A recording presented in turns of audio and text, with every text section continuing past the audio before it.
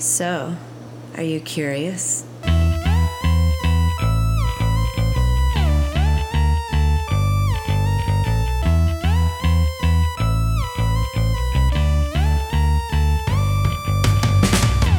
Welcome to the Curiosity Codex. I am your ardent enthusiast, Kyle Olson. Did you miss me? I missed you. As you probably surmised, we're on hiatus from our conversation with Mandy Fabian. We'd been talking so much, we actually caught up with their post-production. We couldn't talk about cutting a trailer, for instance, because she hadn't actually cut the trailer yet. But during our break, work has continued on Just Plus None, and I'm pleased to say we're back in conversation. It'll still be a few weeks before new episodes drop, but we're going to bring this plane in for a landing. But while we're waiting, friend of the show, Rob Kubasko, came to me with an idea. He'd been noticing how two different long-running sci-fi franchises with very passionate fans were handling making new stories while dealing with nostalgia, and he wanted to talk about it. Here's that conversation. So here's a conversation we're going to have. Okay.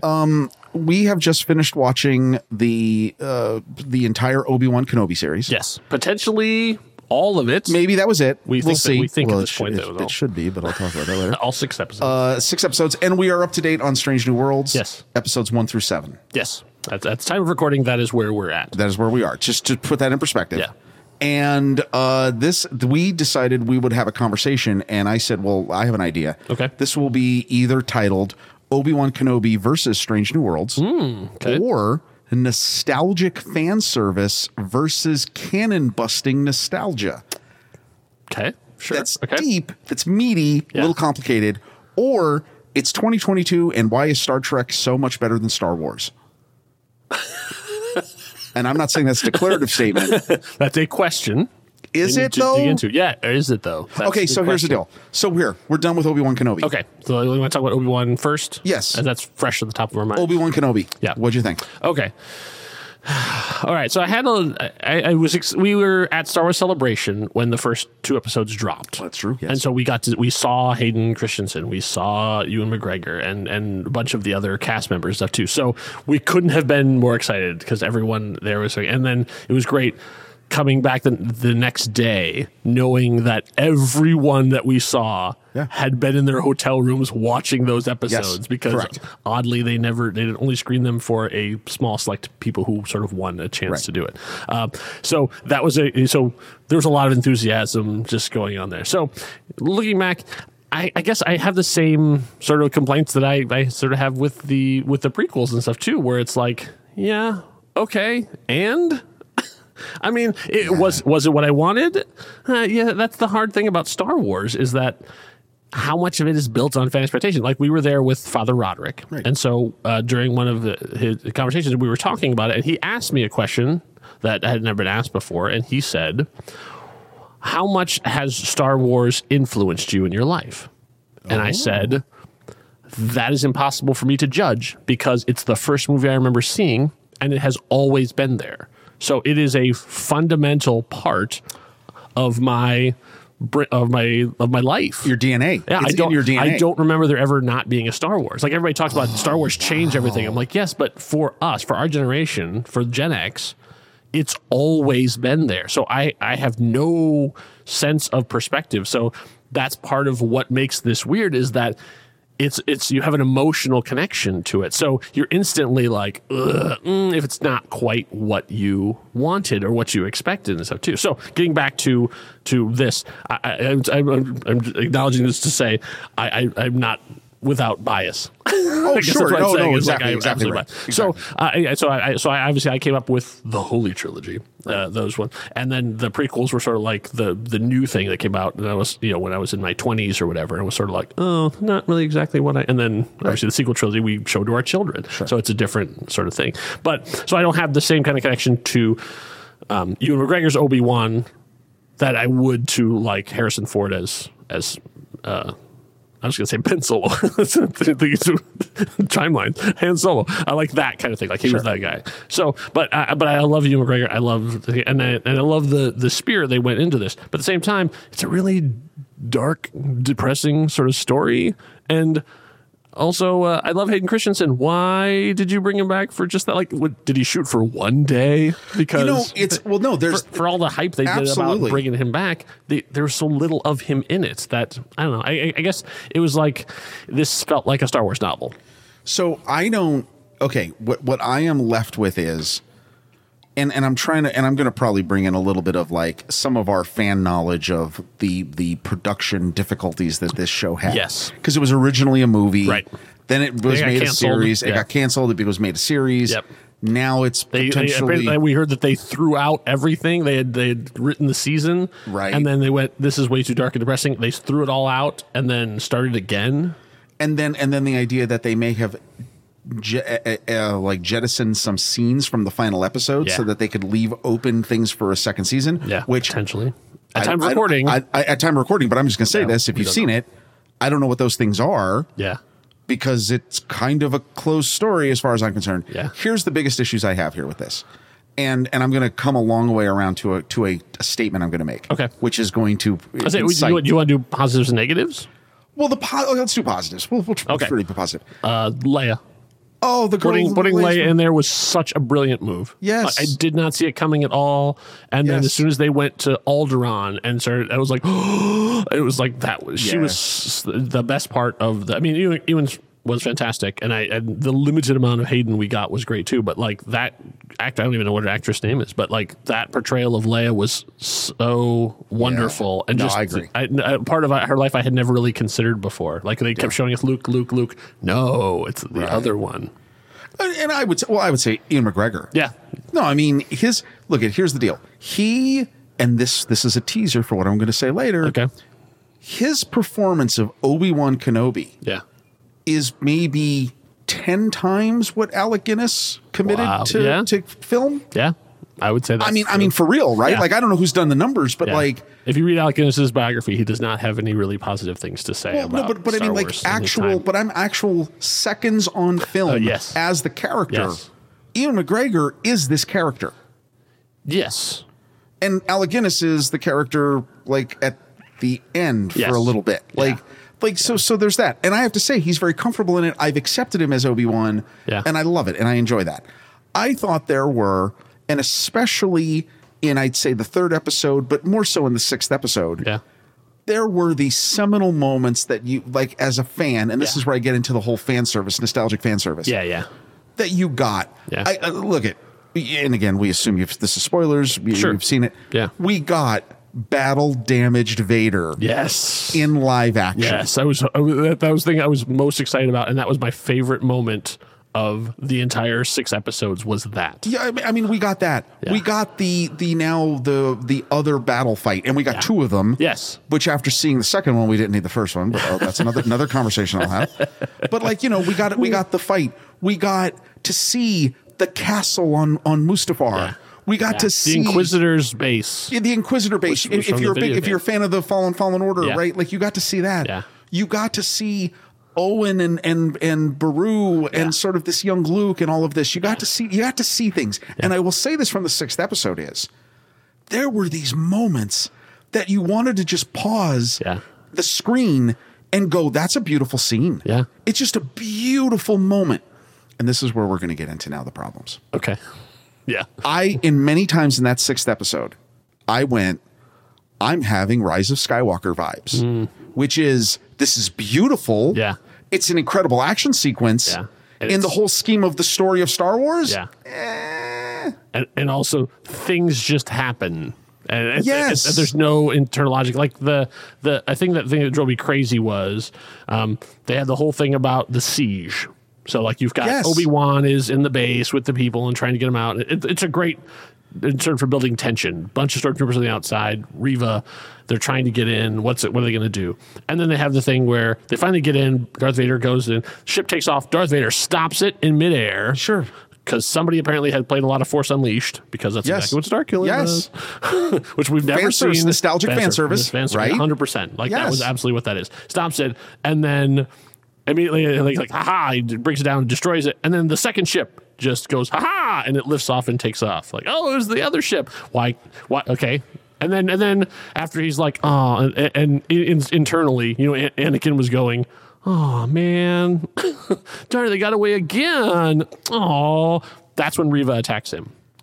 So many fundamental structural problems with that scene. Like, why, if you're going to attack Darth Vader, do it while he's distracted. Yes. Like, as he's standing there, holding on the ship, that's when you attack him. And also, if he could reach out his right hand and stop a ship in midair, and then he brought it back to the down, and it was on the ground, crashed. He wasn't doing anything, and the second ship takes off. He could just reach out his hand again and stop that ship too. So there was nothing to stop that from happening. That whole way and then he has then he just basically spanks Reva. I mean, like, you know, he just rope-a-dopes her. Like, it's like it doesn't even break a sweat under that, giant metal hood. So that's totally right. I think that scene basically is a fundamental thing of like the whole show of like, this wasn't well thought out. Oh, wait. I'll give you a better one. Well, that's the first of all, that's the illusion of Rise of Skywalker. Yeah. Somehow he's back. Yes, right. Somehow Palpatine returns. But oh my God, look at all this cool stuff that just happened. Yeah. Right? So I have a real problem with that. But here's a couple of the other issues. As we've talked, and I think you've heard me say make fun of this. So when I was growing up in Star Wars, and even in the prequels, impaled by a lightsaber through the chest meant instant death. Yes, fatal. That is no longer the case. Apparently not. And not just for Sith, but also younglings and Inquisitors. Yeah. Reva got stabbed through the chest twice. Like, people. Yeah. Does anyone not have a problem with this? Yeah. Like, I don't understand this. And also, why is Vader letting them live? Well, okay. Twice he let her live. Why? And okay. Here's okay. I mean, I'm going to jump all around. Obi-Wan too, like dropping the thing on, like, haha, I dropped a bunch of rocks on him. Job done. Wait, what? Oh no, hold on. Okay, wait. Let's start with the first problematic character, Reva. Yeah, horrible. Oh, really? Okay. Horrible. First of all, everyone who saw that first episode or two, I remember we were talking about it. Yeah, she's in the first shot, right? Like you knew that she was the youngling. Sure. She's angry because Anakin shows up, slaughters them. Yeah. And you find out, oh yeah, she also slaughters her. Yeah. Kills, but not dead. Right. Because apparently she survived. Yeah. Never explained. Yeah. Never explained why the younglings are in the frozen Cyberman tombs. Yeah. Right. And like not, which by the way, any of you who are like Dark Water fans, there it is, right? Yeah. So you don't explain why did she get pulled from the gutter? Yeah. Okay. You have all that. She's angry. Yeah. She's trying to get back at him. And but yet I don't want help from nobody because only I can do this. Yeah. Figures out that there might be an alliance between Obi-Wan and maybe I can figure this out. Tries to finally do it at the wrong time. Yep. Gets impaled again through the heart or whatever, right? Yeah. Somehow survives and goes, I know how I'll get back at him. I know how I'll get back at all of everybody. I found this mixed message about this kid who's living on Tatooine. Yeah. I'm going to go get that kid and do something to him. Yeah. And what was her plan? And what was the plan of that? Yeah, I didn't get that either. And also, in that recording, didn't Bale say he was going to be on Tatooine? Now, I don't know about that. Well, now she gets fragments of the recording. She got fragments. That's fine. But I thought because I was like waiting for Deus Ex Organa, as Luke is running and hiding. I'm like, oh, Bale's going to get him. So wait, I don't understand. My bad, beats being stupid though. Well, Reva, fizzled out completely. Yeah, it didn't work out like they expected to. If it was supposed to be her journey. Well, her journey stunk. Yeah. The end of her journey stunk. Right. I guess part of the other thing is that you establish this whole thing of like they've wiped out the Jedi, but now there's the Inquisitors. Okay, if you didn't watch Star Wars Rebels, right? Who the hell are these people? Oh yeah, how did they get trained? Who did they come from? And they've alluded to it. Yeah. But wait, and you're already begging. The real question is, what happened to them? Right. So why did they get? Yeah. Where do they go? They failed, obviously, right? I guess. Or we've been there already. Yeah. The Empire had a clone army, got rid of the clone army because of issues. Yeah. Is that the issue? Right. Does it end with Vader just killing them all? Why does if there's the rule of two? Yes. Which is, by the way, is stupid. Why, George? Why does the Emperor let them exist? So okay. Doesn't make any sense. Doesn't make any sense. Reva started We get promising. Inquisitors, but don't get Mara Jade. What the? Oh no! See, and I'm going to tell you this, and I don't understand, and I don't understand that either. Yeah. The Reva character started interesting, and might I say strong. Yep. Really went sideways, and the end is I don't understand this. And to be honest with you, she should have died. Yeah. Because what is that character coming back again? So, like, and to do what? Yeah. Yeah, exactly. Like if you're trying to spin her off like Book of Boba Fett, it ain't gonna happen. No, stop. It's not. And I don't need another modded Fennec Shang. Like I don't need whatever she needs because she's obviously hurt. That doesn't make any sense. No. I do not understand that at all. I would be interested in having a rise of the Inquisitors though. Tell me that story, like in some way, shape, or form. Like I know that they show up in Rebels, and that's the big Seventh Sister, and I know Sarah Geller and all that, and that's great. But like, I want to know like the formation of it. Like, why does Vader even let them get this far? Well, okay, so now that's a good segue. Anakin. Ah, yes, Anakin. So this was moments of brutal Vadery goodness that you wanted. Sure, that we've all imagined, got a peek of it in Rogue One. Yep, but never actually totally understood. Not to see it in live action. Yeah.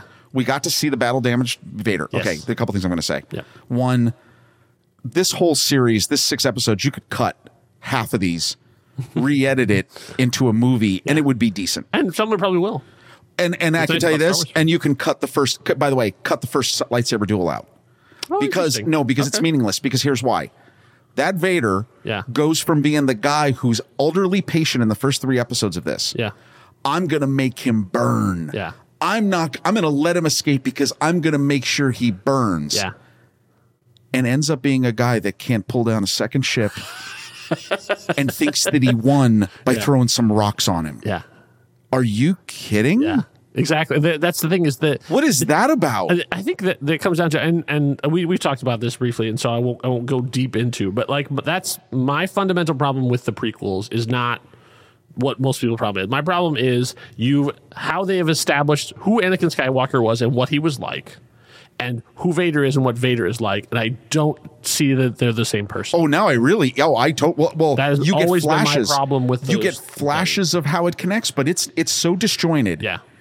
It's so sporadic that I really don't understand it. And I mean, really, that 6th episode,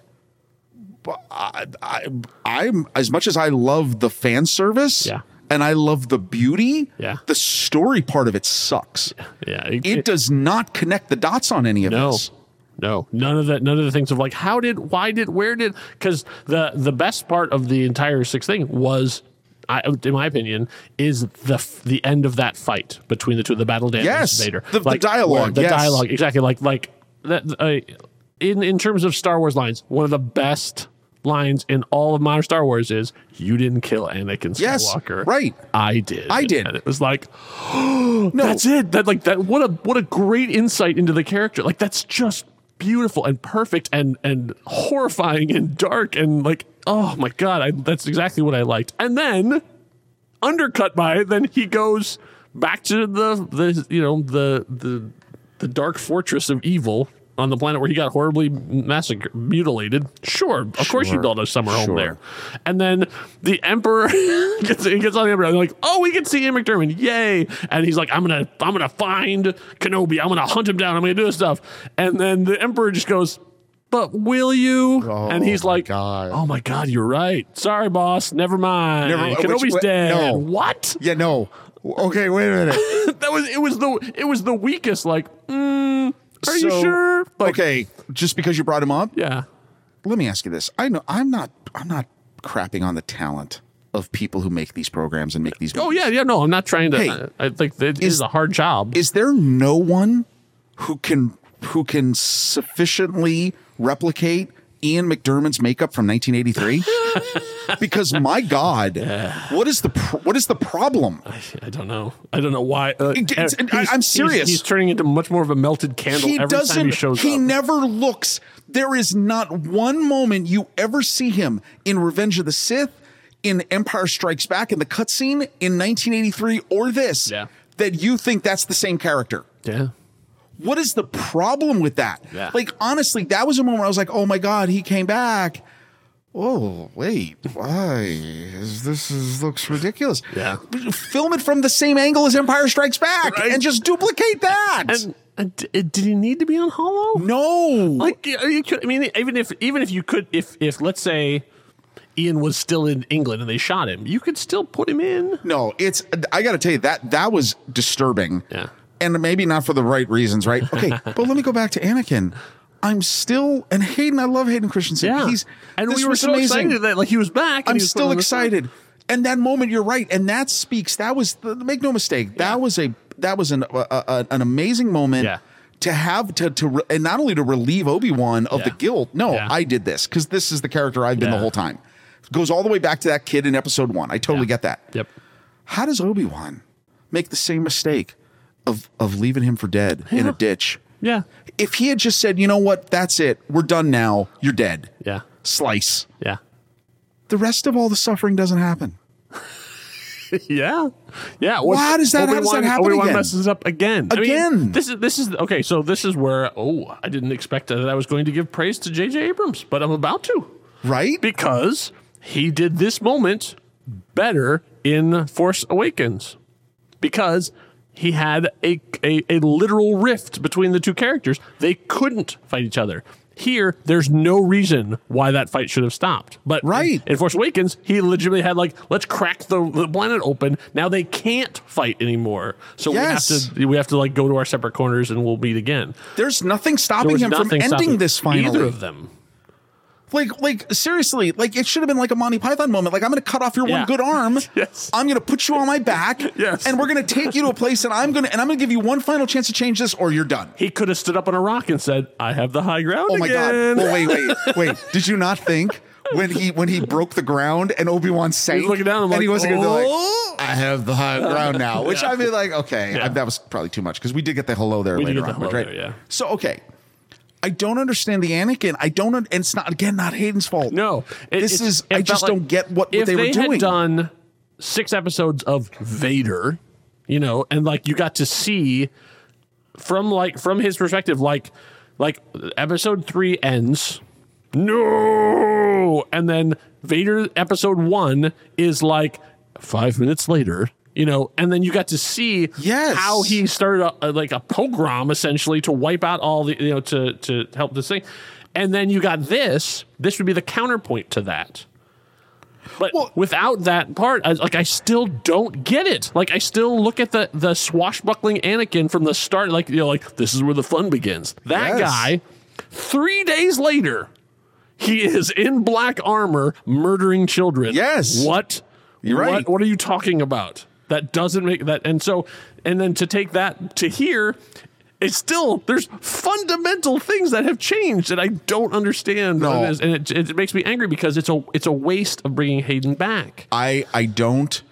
And again, take out half of the show and tighten it into just a 2-hour movie. Yeah, you really could. And it would, and it'd be a lot more Hayden. Yeah. The percentage of Hayden would go up and it would make a lot more sense. We wouldn't get Kumal, but he's an Eternal, but and he got mentioned in Miss Marvel, so King is still out there.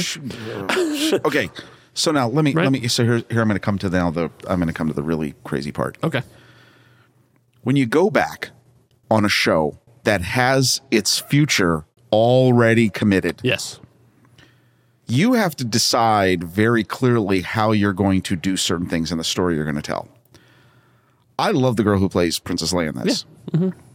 But there's now things that make no sense. Yeah. And it's not like you guys didn't know what you were leading towards, right? You can't, if you're going to do a season 2 of the show, here's the deal. You can't have Leia in You do. Well, no, you do. You do the time jump. Okay. You go another 4 or 5 years. You get Millie Bobby Brown in. She's Princess Leia now, and you as a surly teenager. And you super Alec Guinness up Ewan McGregor. Okay. So that you make that transition. You make that transition, right? Yeah. And you have them wherever it leads them. They have to have the conversation where he has to look at her and say, "Hey, listen, I have great, I care for you like you're my own daughter. I have great, but you can never talk to me ever again. You can never call me Ben. You can never, you know what I mean? Like there's got to be a moment where it jives with everything that happens." Yeah. Because, in A New Hope. Because I was trying to remember when they were having their goodbye, and I was like trying in my head to play back what their message was, which is General Kenobi. Yeah. You served my father in the Clone War. And it's like, how about, hey, Ben, remember when you saved me from the slavers? Yes. Like, what? Well, wait. And even go back to that. Like, hey, imagine you were 10 years old, and then 9 years later, you meet the old guy that saved you from the Sith Witch, who was hunting you down in the desert, who then the day later comes back with the one freaking toy that you still have 9 years later. You don't think of that guy as just that old weird Ben wizard in the woods? Yeah. What are you talking about? Yeah. That doesn't make any sense. Yeah. Like, guys, what are you doing? But yeah, the other thing is there's a couple things they had to do, which I feel like they didn't do, and that's you had to establish why is he still on the planet when he knows everything is terrible out there and he could help. And they didn't. They actually made it worse because they showed all these people. Look at all these people you helped, and the rebellion is starting, and these people are like refugees. And you're like, nope. Desert life for me. No, seriously. And you had to have that Vader thought that Obi-Wan was dead. And you didn't do that either. You're telling me in the next 10 years, he never once looked around to try and find him? No. And didn't look for like his own family, like where he grew up? Here's another thing you got to deal with, because in A New Hope, I know he doesn't like sand. Well, that is true. But it gets in it. It gets everywhere. Yeah. Now, they're going to have to deal with in season 2. They're going to have to resolve the whole idea of why does Vader think he's dead? Yeah. Because, I mean, there has to be. And wait a minute. Don't tell me, and this is what I'm going to say, is there should not be a season 2. They wrapped it all up. It's fine. Leave it where it is, unless you're going to do something, and I'm getting ready to open up that box that you're not going to believe. Yeah. Because here's my point. It's you wrapped it up. Qui-Gon shows up. Everything. Yeah, it's fine. I know, so you're waiting for that. It's there. He did it. He looked great. I'm here all the time. I've been here all the time, which is kind of weird, but sure. Which is the typical passive aggressive Force ghost nonsense. Sure. It's fine. Like, okay. But I got to tell you, you guys have set up so much stuff. Like, where's that holster? What does she do with it? Right. You introduce something that you know doesn't exist in A New Hope. Yeah. So here it is. I think there's a plan. I don't know if there's a plan, but I'm going to tell you this. You know what I want them to do? What? Just go all in. Redo episodes 4, 5, and 6 with this cast. 4, 5, and 6? Yes. You redo it all. What? You bring Ewan McGregor, just redo them. You go ahead and redo them. Bring in Aiden, the guy who played Solo, the kid who played Solo from Solo. Aiden, right. Bring in Danny Glover. Bring in Ewan McGregor. Donald Glover. Donald Glover.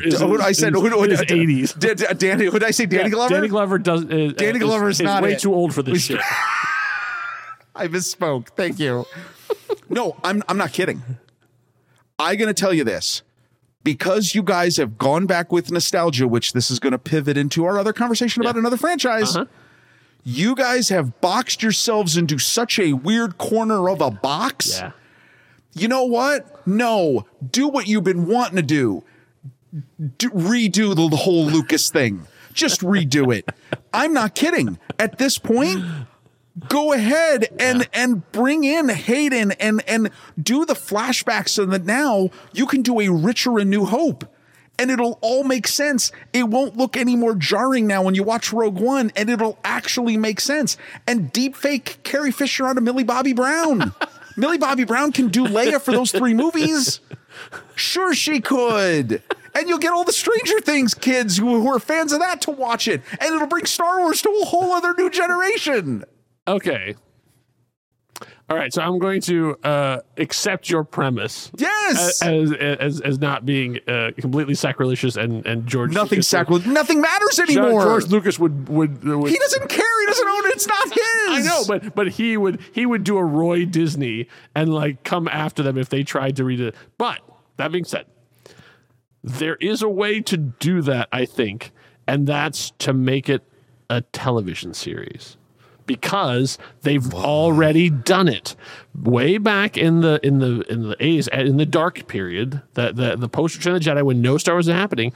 They went back on Minnesota Public Radio and they did a George Lucas approved expanded version of there's A New books that Hope. have done that. Yes, that's true. But basically, it's with Mark Hamill. I mean, they got people back, and they did, and they expanded the story, so you got to see Luke going to Tashi Station. I mean, like, you got to see Leia on Alderaan with her father dealing with the Empire before she got on the Canto V4. Everything is expanded. Like, what was Han Solo doing right before he left? All that stuff. Do it. So to do that, now I'm interested. Do it. Listen, here's the deal. Expand it, like the whole, like it's like 12 episodes for each for each absolutely. And Hope. And I'm not saying you change anything.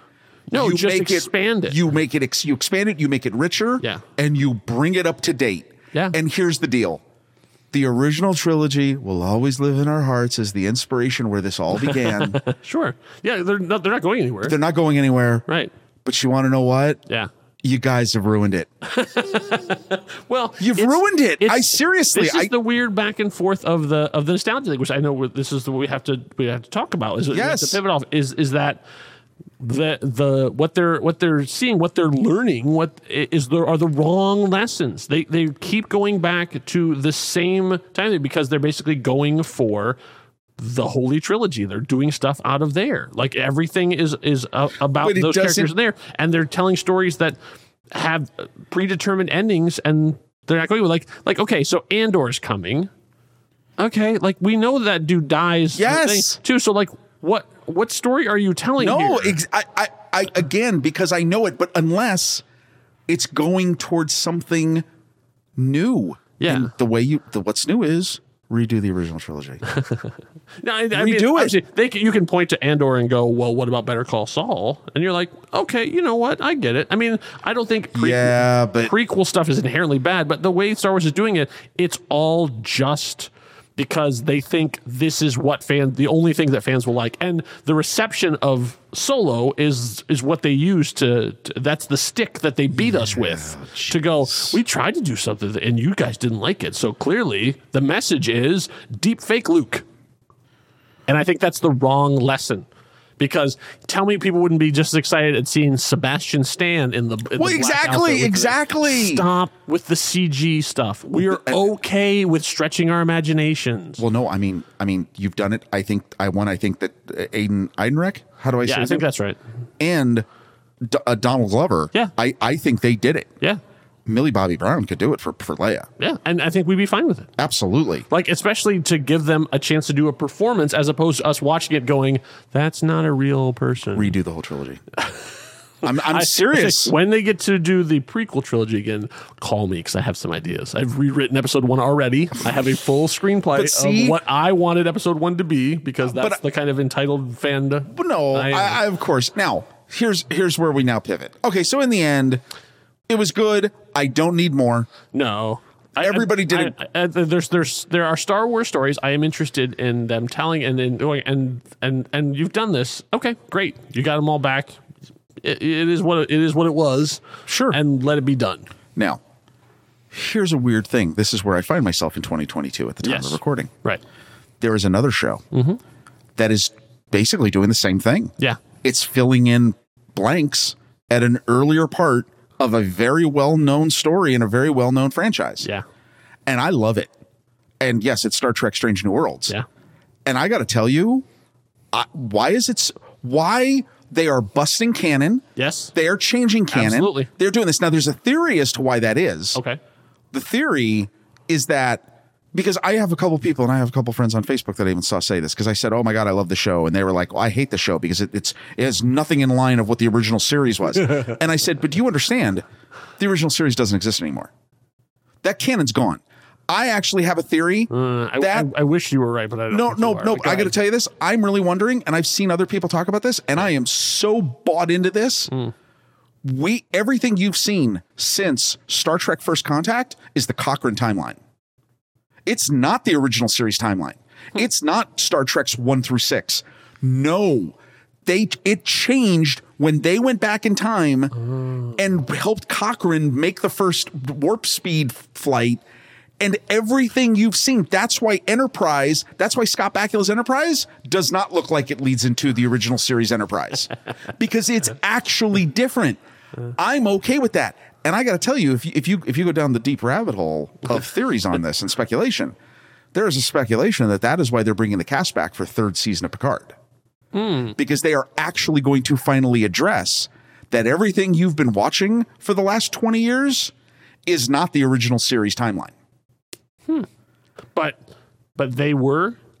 You're saying like that Next Generation was, and then everything after. No, everything up till First Contact is the original series timeline. Okay. Next Generation. So Voyager is not. Then you're saying. Yeah, correct. Whatever goes through. So it went forward and backward. No, there is before. There is a moment. Well, Enterprise. I know this is not your theory. Well, no. Wait, so Enterprise came out. Enterprise came out after. Did Enterprise come out during First Contact? Right when First Contact happened? I think it was a little later. Yeah, it's not. It was UPN time. It's different. It's a different universe. It's like the Kelvin universe. Okay. It's totally different, and that's why anybody. And my whole point in this, not to create that force fire, but to say is, yeah, I'm okay with this not lining up to 67 Trek. Yeah. I don't care. I like this new show so much. Yes. That I wish that they would diverge more. And here's my point. But I don't know that they're allowed to. Well, and that's what kind of annoys me. And here's where I got, this is where I found myself as a fan that I don't know how to say this. Yeah. Why am I okay with Strange New Worlds breaking all these conventions, and I can't get past someone not instantly dying when they get impaled with a lightsaber through the chest? Yes. Yeah. Okay. So I think I have a theory about that because I've been thinking about this too. So there is now, obviously, we are in both camps. We are the Venn diagram. We are in the middle. So there are Star Wars fans, there are Star Trek fans. I don't think there's a lot of overlap, but at the time that we grew up, there was not a lot of sci-fi. So like if someone had a laser sword or had a fuzzy friend who was an alien, you watched that no matter what it was. We watched some terrible. We watched Masters of the Universe in theaters. Like that's what we had. I had to explain this to my daughter. I was like, I show these terrible movies. I'm like, this is it. Like for the year, this is what we got. You are so spoiled for choice. You guys all don't remember that there was Galactica. Battlestar Galactica. Yes. And we watched every episode. And we watched every episode. That's what we had. And then it died pretty quickly. Because then Galactica 1980, and that's horrible. Yeah. We all talk about how much we love Buck Rogers in the 25th century. Yeah. We only love the first season of that show. Yeah. That's it. I talk about Automan. You talk about Manimal. Right? You talk about Street Hawk. This is what we had, people. And you guys don't realize how much love we've squeezed out of a very small amount of content, right? Because that's what we had. That my mother used to say that anytime that I loved a show, she knew it wouldn't make it for the season finale. Like so many shows are like, oh man, Tales of the Gold Monkey canceled. What? That was the time they were just trying everything, and that's what we had. So I think that the big difference is that by sort of what the Star Wars fans have said, because every time something changed, the reception to Last Jedi is a great example of this. Rian Johnson says, let the past die, kill it if you have to. And J.J. Abrams says, no, but I love the past. I want to do Return of the Jedi again. And everybody goes, oh. So there's this weird contradiction of what do you want? And apparently what people want is The Mandalorian. Because it's like The Mandalorian, new character, but using the same, playing in the same sandbox, using the same toys, literally toys, like the trip carrier shows up and there's toys. It's you're playing the notes of nostalgia. Yes. Now, I have nothing against The Mandalorian. I think it's a great show. I think what they're doing. But the more they play those notes and it overshadows the original composition, the more that John Williams overrides the Ludwig. Yeah. I don't know how to pronounce his last name. The more concerned I get, because Book of Boba Fett shows what happens when you give the fans exactly what they want. It doesn't work. Right. So there's a weird thing with the Star Wars fans. Now, Star Trek fans, I think, in general, want the new. They are not as nostalgic for all the old stuff. They want something different because every time something new comes out, a new Star Trek comes out, it's different. The Enterprise is different from Voyager. It's different from Deep Space Nine. It's different from every time it comes out, it's still Star Trek, which is great. There's this consistency of intelligence and big ideas and characters who are not usually flawed. And going about this thing, when people try to go back and play play the hits, play the nostalgia, play that stuff, fans of Star Trek hate it.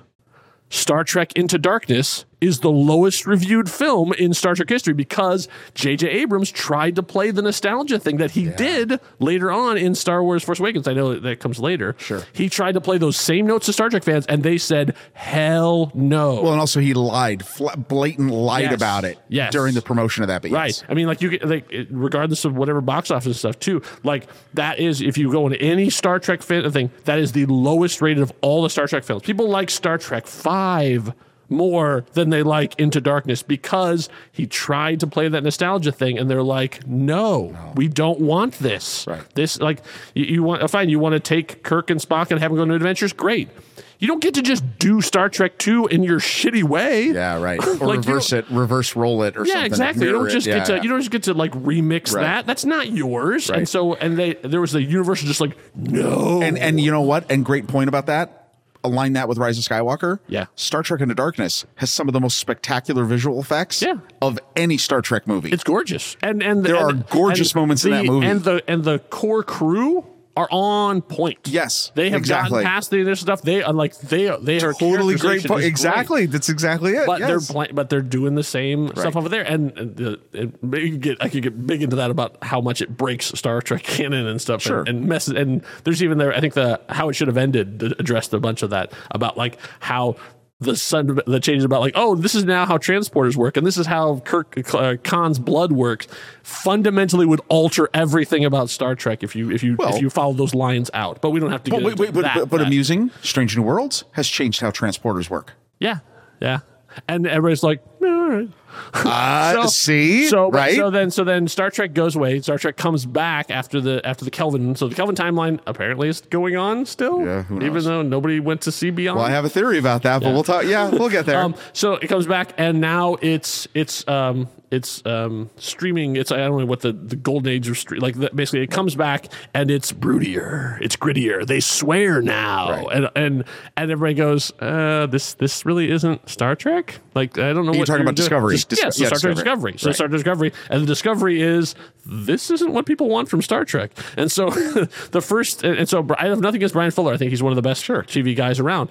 He did not get to do what he wanted to do, and then was fired halfway through the first season, and a new group was brought in, and then they did the second half of the Discovery's first season, and then they were fired, and then another group was brought in for the second season, and then they were fired. Like, it's like, well, I didn't realize there was that much change. Yeah, really, behind the scenes. Yeah, I mean, like, basically the top guys still there, but the showrunners, over and over again, they're like, nope, that's not it. Nope, that's not it. Until I would say probably midway through the second season, it started to get really good. And I'd say the third season, I'd say is probably one of the strongest. Because they finally went, now we know what the show is. Right. And what they discovered was it's Star Trek. It took them 2 seasons to go, oh, wait, what people want from Star Trek is smart, confident people working together well to solve gigantic problems. Not angst, not brooding, not betrayal, all that stuff. Like people who still have issues, but they're working through it. Yeah, right, they're exactly. figuring that so out. Because and how traumatic is it now in the last season of Star Trek Discovery? One of the fundamental things is, hey, we've all been traumatized, and we need to figure out how to deal with this. Right.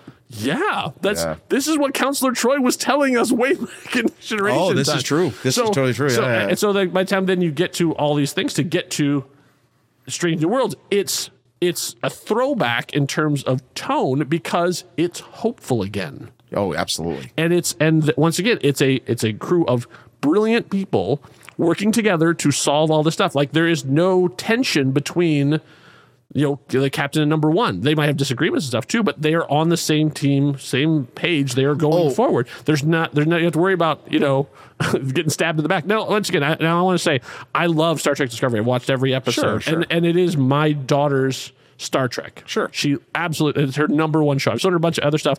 Nothing has really caught her the same way that Discovery has. So I'm not saying anything against it, but I'm saying they had a long time to figure out what that show was before they rediscovered what made Star Trek Star Trek. And I think Strange New Worlds benefits from that because they already know hit the ground running, because from the first episode, which was a little shaky, from there, they have just been flying. Oh, no, I'm sold since day one of Strange New Worlds. Did I make my point, or did I? Oh, no, you did. No. Okay.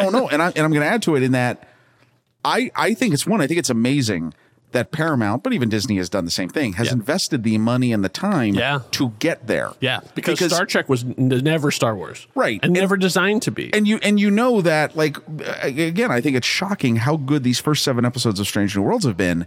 But I got to say, as much as I love my continuity, this is the best designed Starship Enterprise ever. Yeah. It's the best designed bridge. Yeah. It's the best designed sets. Yeah. It's the best designed uniforms. Yeah. The only thing I have is the using the volume to do the engine room.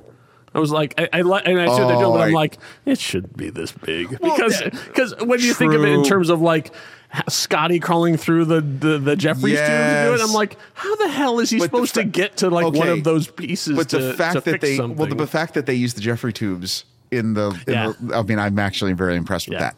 Listen, I can't say enough about the characters. Yeah, Anson Mount is crushing it. Yeah. Jess Bush, that Nurse Chapel is phenomenal. Yeah, she is one of the best new characters that Star Trek has. I mean, and such complexity that is coming that they really have started to scratch the surface of. Yeah.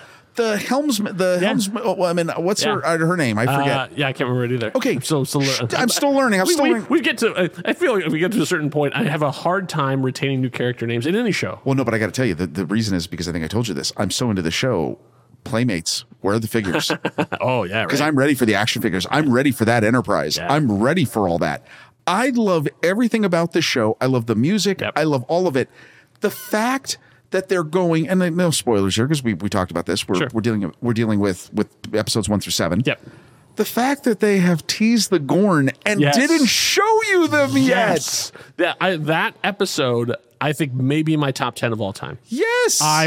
That episode, it was a bottle episode, which I was like, they were doing this already? A bottle episode? Really? Are you having some money problems? But it was a submarine thriller. It was tension.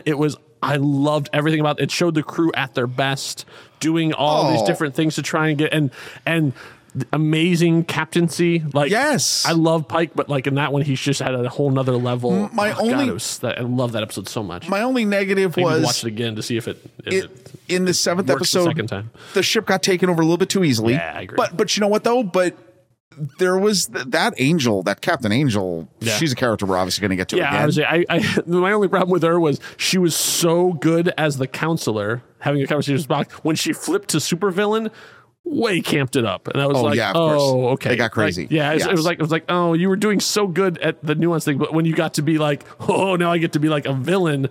All right.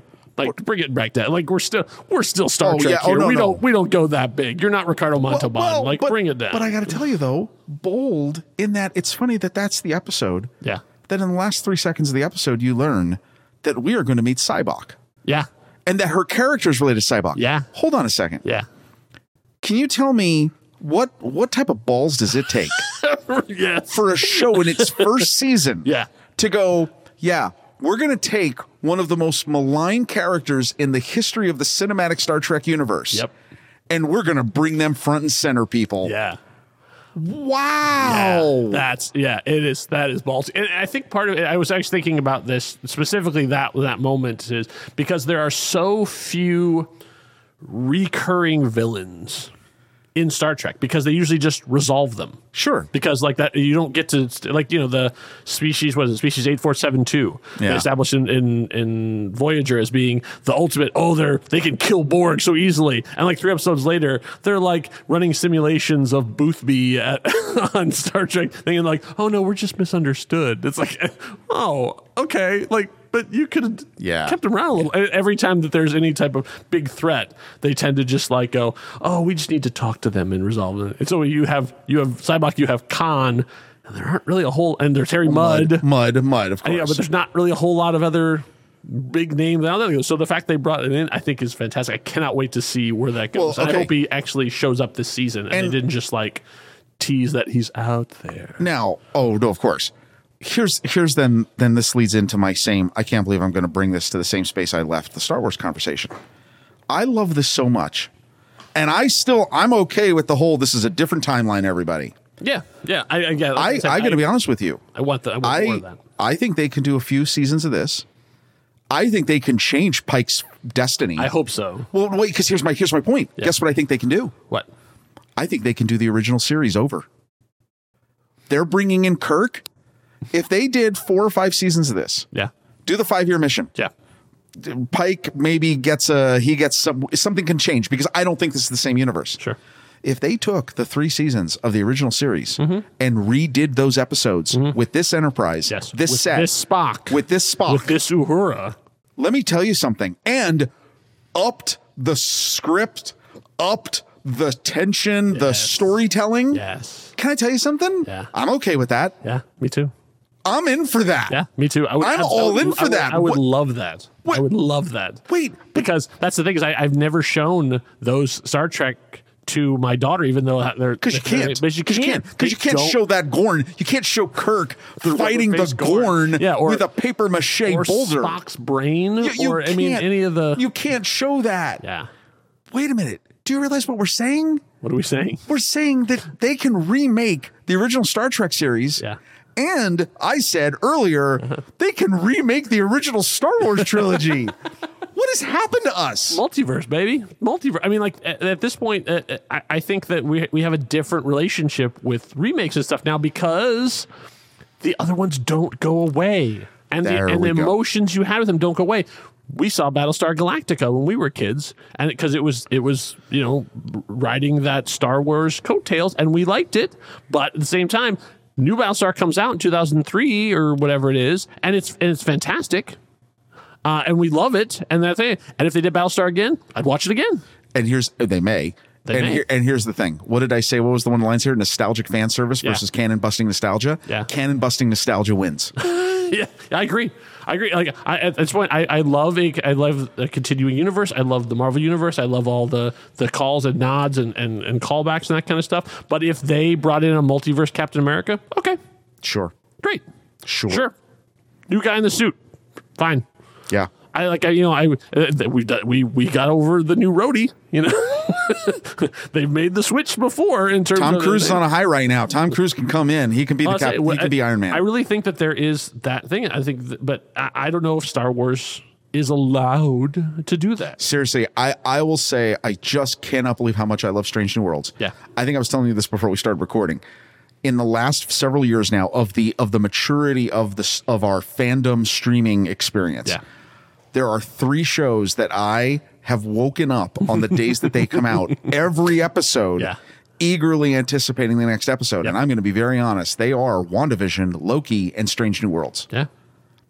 I'm actually not kidding. That's it. Yeah. I got up excited for today for the last episode of Obi-Wan. Yeah, because we knew. I didn't do that for the middle 4 episodes. Yeah, I would say for most of those ones, it was the first. I like to say that's where I had my breakfast. That's what I was watching. Because I wanted it first thing. But mostly it was because I didn't want to be spoiled. Sure. I mean, like Strange New Worlds. Nobody's really. People aren't talking about it as much as I think they should. It's unbelievable to me. So good. And do you know what's sad is the people that I've said this to, where I said, like it'll come up in conversation, and I'll say, "Oh, you should watch Strange New Worlds." Yeah. Do you know how many people give me the grimace? And because you know why? Because here's what they go. Star Trek. Yeah. That shows you how trash the brand has been after all this time. Yeah. Which is unfortunate because, my God, it was only 2009 when we had the Kelvin movie, which was excellent. Yeah. And right. Yeah. Wow. I mean, give it a chance. Yeah. Because I really think you're going to love it. Like, by the time you get to that 2nd and 3rd episode, this is a series you care about the characters. Yes. You love what is going on. Yeah. It's that rare show, and I would actually say similar to Firefly, because Firefly did this of establishing the strong personalities of the characters, where when you have a situation, put any 2 characters together, I'm on board. I'm invested. Yeah. I'm not just waiting for Spock to show up again. Right. Like any of the things. And I would say Discovery now is that at that point too. 100%. Yeah. Like I love that crew so much. Put the doctor, that doctor, phenomenal. Yeah. The helmswoman. Yeah. Absolutely. Any 2 of them on any. Put Chapel with any of the characters, and I'm in. Yes. Yes. Yeah. And even having Pike, just how he deals with it. Yeah. Any combination, and that's really, really hard to do. Yes. Any of the shows that start out with an ensemble, like you sort of go, Freaking Can I tell you this? Again. I'll close with this, with my comments on this. Okay. I think most people probably, you know, if you were a fan of fandom in the 90s and stuff, it was all about the intro titles, right? Which, by the way, a lot of like Obi-Wan, nothing. Yeah, it's I know. It's some chords and a sand, exactly. right? It's like 1/4 of the actual song that John Williams wrote. And let me just say this. I think most people, surprisingly, might maybe disagree. Voyager had the best Star Trek intro titles. Yeah, my ride or die is Deep Space Nine, but Voyager had it. Voyager was amazing. The song was amazing. Actually, the ship. I think the Prodigy opening thing. Prodigy is great. Probably Prodigy the best thing about that. But I think that's riffing off of Voyager. But I honestly think Strange New Worlds is the best. There are shots of the ship. That note. Yeah, that we've never seen before. We've never seen. In 50 years of Star Trek, amazing. We've never seen. And I'm just, okay, this turned into a love fest for Strange New Worlds. I mean, fine.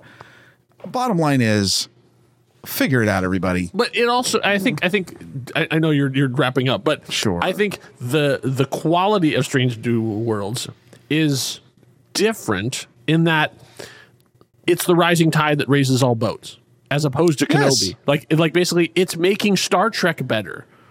Is Kenobi making Star Wars better? Ooh, not really.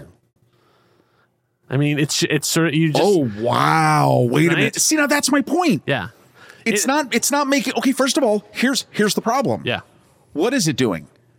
It's making me love Ian McGregor more as Obi-Wan Kenobi, and Hayden Christensen. Yeah, it's giving them, certainly Hayden, props for the garbage he took for episodes 2 and 3. Yes. So okay, that's done that. Yeah. Does it make me enjoy A New Hope more? No, absolutely not. No, absolutely not. No.